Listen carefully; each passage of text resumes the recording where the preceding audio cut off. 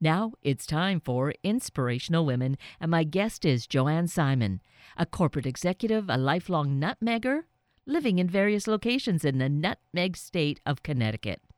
Joanne's also an author who joins us this morning with her new book, Rose-Colored Glasses, a memoir of love, loss, and hope. And with this, Joanne opens up her life as a wife, a partner, a caregiver, and gives us an opportunity to consider the challenges of a partner diagnosed with a life-threatening illness. Let's meet Joanne, who is here to share her story. Joanne Simon, good morning. Thank you so greatly for taking time to be with us this morning. Good morning, Kate, and I'm so glad to be here today and to be with you to have this conversation. I can't even say how immensely important this conversation is. And to start off with, first, thank you for actually writing this book, Rose-Colored Glasses, a memoir of love, loss, and hope. It is an incredible gift for us, and the fact that you documented your experiences through this last decade plus and really bring it to vivid life for us is really a very special gift for us. Well, thank you so much. Thank you very, very much. That means a lot to me.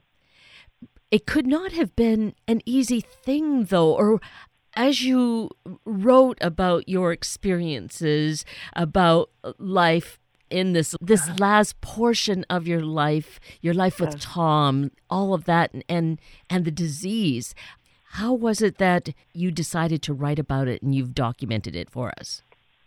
Well, it was not easy, that's for sure. But when I started going forward in my new life alone, I realized how much we shared together and what a beautiful life we had, even through the tough times. And I realized that I didn't want to forget anything. So I just started writing just so I wouldn't forget the little details. And I knew when time went forward, I would lose parts of it. And I didn't want that to happen. I wanted to just keep it to myself. And then when I started writing, it affected me tremendously. It helped me think about what actually happened because everything went so fast and furious, and I had to just work through it. I didn't have time to think about anything or reflect on anything. So this writing gave me the opportunity to reflect and to realize what I had been through, what we had been through, and how we got through it, and the positive things about that. And so the more I wrote, the more I realized that this might be able to help other people out there as well. Without question, really, let me just say that, without question, it's a big help to us, regardless of what challenge we might be enduring. I think this is just really therapeutic. Thank you. And it was so therapeutic to me. It helped me work my way through death and grief and sorrow and emptiness, and it helped me to keep those rose-colored glasses on, which I realized when we went through this journey together, through the daunting death sentence, et cetera, that we kept those glasses on because we were positive that we could find a solution. We were positive that we could live life to the fullest and make every day count. And those glasses are still with me, and they keep me positive and keep me on a forward motion of a good path, which is why I'm happy today to be having this conversation and be in such a good place in my life. And about that piece of it, the rose-colored glasses, the hope, I resonate with you on that point. I think that is so critically important in our life. But to share with our listeners why you know that was so important in your life, would you do that for us? Oh, certainly. We live in a world that has a lot of negativity and negative thinking people and just hard things in the world and things every day that we have to face into. And if you're negative about something, you can't live, you can't go on, you just spiral down. But if you have some positivity and you have a better outlook on things could be better and you have hope that maybe I could make this work and maybe I can conquer this, then there's a hope in a better way. And that opens your mind up to the possibility of anything. And that's the beauty of positive attitude and going forward in life rather than going backwards in life. And that's what rose-colored glasses is all about. It's about having that hope, having that positivity that I can make a difference, I can make this work, and I will do it. And then it happens. I couldn't save my husband, I couldn't save his life, but I saved us to the end, and I made it beautiful. We made it beautiful, and that's the strength of being positive. And that's it, that where it could have just been doom and gloom, you created these wonderful opportunities to relive those times that were so special to you in the past, created these new memories, these new opportunities where illness and it kind of fell back and you could experience joy, right? Mm-hmm. Yeah. Absolutely. And that's exactly what we did. The undercurrent was always there, that, the doubt and the fear of what was happening in the background. But that was always pushed to the background. That was put underneath, and that's what helped us to get through and to make it through on the best way we could. Now, you'd experienced something along these lines earlier in your life because of a breast cancer diagnosis, right? That is correct, yes. I was diagnosed 18 years ago with breast cancer, and it was out of the blue. And I then had a positive attitude that this is not going to beat me. I will beat it, and made the most of it every single day. I'm very happy to report that, all those years cancer-free, and I got through it in a positive way, knowing that I would survive and I would be okay.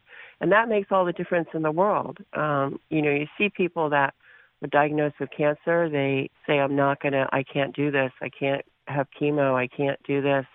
And then they die because they don't want to live. They don't want to go on, and they're not positive. They're negative about it. So they lose the battle right at the start.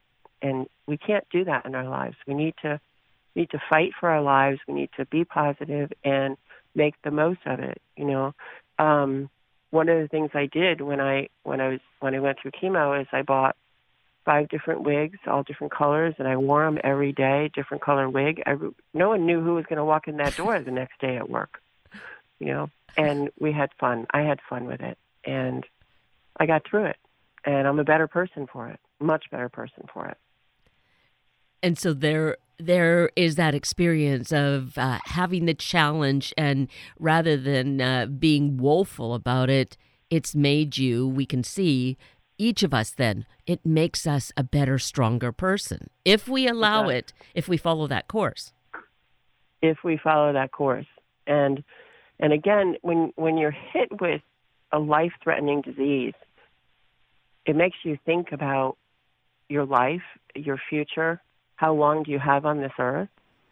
It makes you realize that you need to make the most of every single day. Smile at everybody. Be happy. Make it something that's worthwhile. If you're gonna fight for your life, then you should make it worthwhile. And that's the lesson learned from that. And here with Tom, that journey was quite different because the diseases, and that was part of the challenge, was being able to figure out what are we actually dealing with. And that's so frightening. And despite that, though, the two of you, particularly you in the driver's seat, were really pushing forward and doing the research and making the contacts. Yes, and which was paramount to us being able to wake up every day and have that hope and hold on to that hope that we could find a solution. And the controversy of Lyme disease and ALS and central nervous system diseases, there's many of them out there, that lives on. There's a very little known fact that I found that most ALS diagnosed patients have had Lyme disease prior. And that says a lot. that says a lot, because what happens is your central nervous system is attacked, and then it can be a catalyst to allow something like ALS to take over. It's daunting, and it is still a mystery, an ongoing mystery. And that doesn't help us to feel any kind of power over it, for sure. But the thing is, I would imagine Lyme disease falls into it. ALS, for sure, there isn't a lot of research being done, and this gets so infuriating because the number of people affected isn't large enough. That is correct. That is true. That is very true, and it's been very small amount of research in the past. That has changed significantly with the advent of the Ice Bucket Challenge, which was now, I think it's 6 years ago, which raised, I'm not sure of my numbers, I don't have them directly in front of me, but it was like $17 million and counting. And so that research money helped significantly and made some advances and continues to make advances, because people now who didn't even know what ALS was, they know that from the Ice Bucket Challenge, because it just went around the world. And now there's a hot pepper challenge to go with that. And I recently wrote an article, some like it hot, some like it cold, and to talk about the differences of these challenges and how we should all do something to raise funds for research to find a cure for ALS. So on that point, though, Joanne, is there a hot pepper challenge going on?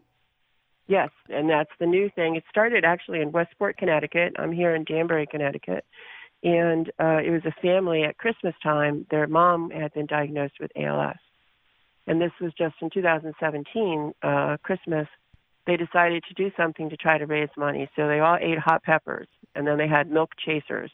And if you just Google ALS hot pepper challenge, it's on there, the whole family.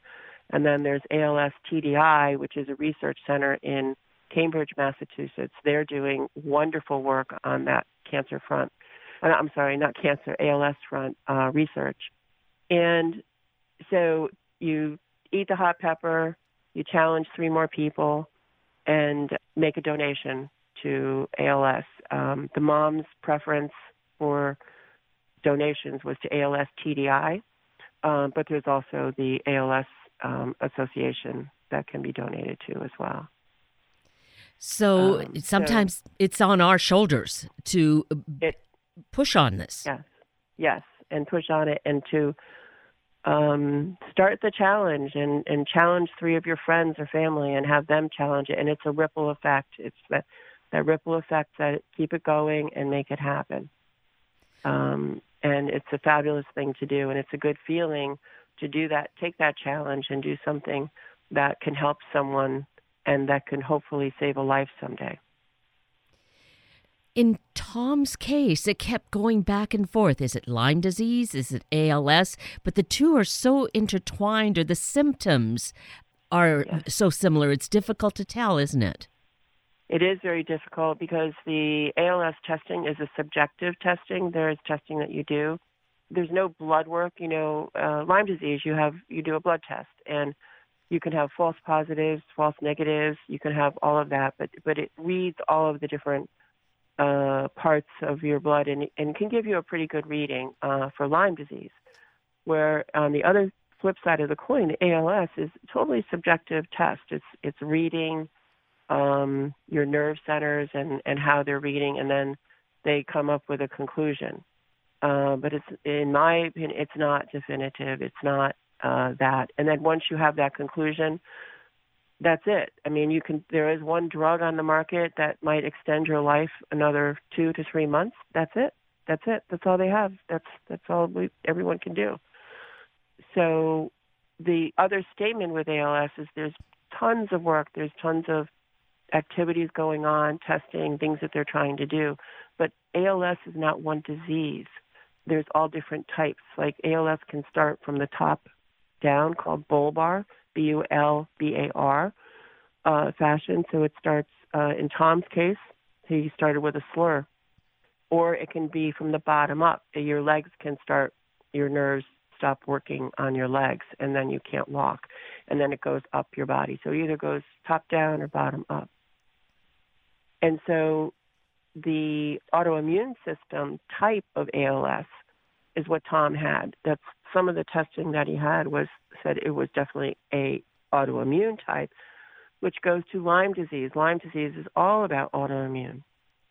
So the two are hand in hand in central nervous system diseases, where it goes and attacks your nervous system. And so that's why there's this huge mystery of it. And they can be definitive. The doctors on the ALS side say, no, it's not Lyme disease. But at the same time, the Lyme disease people say, it's not necessarily ALS. It could be this, it could be that, it could be a lot of things. And we went through so much testing and ruled out this and celebrated that it might be that. But in the end, it was ALS. And we didn't accept that until the end. And We yet, couldn't. and yet it did actually begin with a tick bite. Is that not so? That is correct. Right. And Started with a tick bite. And that's an important thing for us to consider. I think as a kid, I always thought, oh, I'm kind of scared of ticks, but then I thought you go into the woods and, you just have to be careful. I'm not walking in the woods, so I'm okay. But that wasn't the case. You guys were not in the woods. You were at the beach. We were at the beach, and my research showed it was a tick, a certain type of tick, that a Lone Star tick that started with ehrlichiosis, not necessarily Lyme disease. That was the beginning, ehrlichiosis, which is a form of Lyme disease, although they say it's not technically, and that you won't get Lyme disease from it, but that's what happened with Tom. And they are prominent on Block Island in different parts of the country, not necessarily Texas. You would think the Lone Star would be in Texas, but it's not. The tick population there's so many different types of ticks now, and there's more and more and more. They're all over the planet now. They aren't relegated to the Northeast or Lyme, Connecticut. They're everywhere. They're on both coasts. They're in the middle. They're in Europe. They're everywhere. And so the important lesson here is to protect yourself from ticks every single day. There's good bug sprays out there. There's clothing that is tick repellent if you're out in the garden or the woods or anything that you could get. But it's paramount that you protect your animals, your family, your children. Do tick checks every day during the season that they're out there, and prevent it. And that's just the best thing that anyone can do is prevent getting bit by a tick. And typically, it would be apparent because isn't there, it's obvious on your skin that there's a red circle? That is one of the ways of diagnosis, but that's not always true. Tom did not have a red circle on his body. There's a lot of Lyme disease that does not show that way, and it has to do with the type of tick that might bite you. And it could be that you don't even notice it, but you can have a bullseye circle, and that's definitive. That's, yes, I have Lyme disease. And the simple, first course is an antibiotic. And normally if people take that right away, that's it. It's done and it doesn't continue. But I will tell you that once you have Lyme disease, that stays in your system. You never lose that in your system. It's always there. It can be, it could never come up again, but it is there. So prevention is the most important thing that anyone can do. So the bug sprays, the clothing, and if we've been out in the woods for sure, but just, I guess, out in nature, we just have to check ourselves. And typically we might be aware that we were bitten. But again, in Tom's case, he had no sense of that having happened. No sense whatsoever. You can walk out your front door depending on where you're living, and ticks can be there. You can have your property sprayed on a schedule to prevent ticks from being there. So that's something else that can be done. There's a lot of remedies out there on the market that are helpful to be strong on prevention, no matter where you live and how you live your life. Recently, we had a doctor from the Mayo Clinic with us on this program, and that was one of the areas that he touched upon, that in the summertime in an emergency kit, one should always pack a pair of tweezers because of just this thing, a tick bite, and that you have to be really careful to extract the whole bug. So it didn't occur to me at that time to ask, but now with you, Joanne, does the bug, do you know that it burrows right into the body, or is it just a bite? No, it burrows in. So what happens is it's not just a bite. It'll latch on, and then it will burrow. And what happens is it will take out your blood out of your system. And when that happens, the disease, so to speak, will get into your blood system. And that's how it happens. So, and typically what will happen is it will engorge, and then it will drop off. When it gets to a certain point, it'll drop off.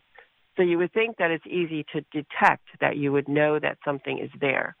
In a lot of cases, that is true, but in some cases, it's not. So just beware of that's how it actually works. And if you do have it, because it like locks right in, you have, as the doctor said, you have to extract everything out of it. Sometimes there's different methods. I've heard that if you apply like a match to it, it will back right out because of the heat. It'll come right out. It's really yucky. Yes. To say a weird word. No, that's very appropriate. It describes the situation completely. Tweezers sounds like a good thing. Lighting a match feels a little frightening, but, that just might be the key. Depends on who you are and what's at hand, I suppose. Correct. Right. Yes.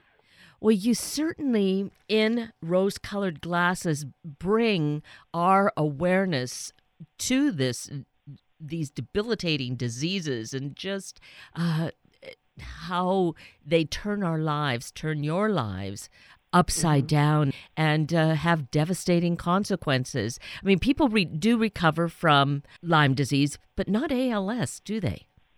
No, they don't recover from ALS. There's no cure, and it's a debilitating disease that continues, and it can go very quickly, or it can go in slow motion. In Tom's case, it was from start to finish, it was 3 years. And that's fast, isn't it? It's very fast, yes. 10 years would probably feel fast, but that was like this real blip. And he started to change so quickly, losing the weight, the slurred speech, as you mentioned. Yes. And the thing with rose-colored glasses, a memoir of love, loss, and hope, is that, yes, there's this huge challenge that is really debilitating. It's painful. And yet the way that you write, Joanne, to share your love story, your experiences, it doesn't bog us down. It's not depressing at all. It's informative and also, I feel, uplifting. Oh, wonderful. Thank you. Well, thank you, because this had to be a labor of love, and understandably, you wanted to hold these memories close at hand. But for us to experience that, I can see that in so many ways, this, I'm going to say journal, but this memoir really has so much in it that can be of such value, regardless of what circumstances we're going through. I think that you give us a lot of ways to, a lot of steps, a lot of little anecdotes as to what we might do that will help us as well. I'm so glad you feel that out of what I've written, and my objective was to help myself, but it's also to help others out there to work through challenges of life. And doesn't that happen, then we get kind of philosophical, by doing this to help ourselves, it does help others, and then it's just this endless, infinite circle that keeps on going and growing. Yes, in a positive way, which is wonderful. Yes, and that has to be noted. The circle grows in a very positive way. And as it's grown, it's also brought you comfort because you've been open to messages from Tom. Yes. very open. And they're beautiful, wonderful messages that I still receive every single day. I recall in the book when you talk about being at the beach and the stones and the way that the tide came in. Would you share that with us? Oh, yes, of course. Um, it- Going out to Block Island, which is our beloved Block Island, after the first time after Tom had passed. Kate, are you talking about the first story or the last story about the... I was thinking of the first one. Okay, great. So I was in a reflective mode and still in my grief, and I walked down our beach that we always walk together, remembering all the wonderful times we had there. And as I did, I sat and reflected and thought about the times we had there. And then walking back, the tide had come in. I had fallen on the rocks, and I'm laughing out loud because the first time I think I'd laughed in a long time because of how silly it was. And then I walked and saw this gorgeous stone that the water came up, and every time it receded, it reflected, it created a beautiful heart. It was just an unending heart of water and stone and love. And it just stopped me in my tracks, and I knew that was Tom talking to me, telling me how much he loved me. And it was unbelievable. It was like nothing you've ever seen before. And I couldn't take a picture of it. I have it in my memory forever and always will. But it was a message from him that it's okay, I'm with you. I'm right here on this beach with you. Just beautiful. Yes. And for us, I feel it's a reminder, or at least then the awareness, like pay attention.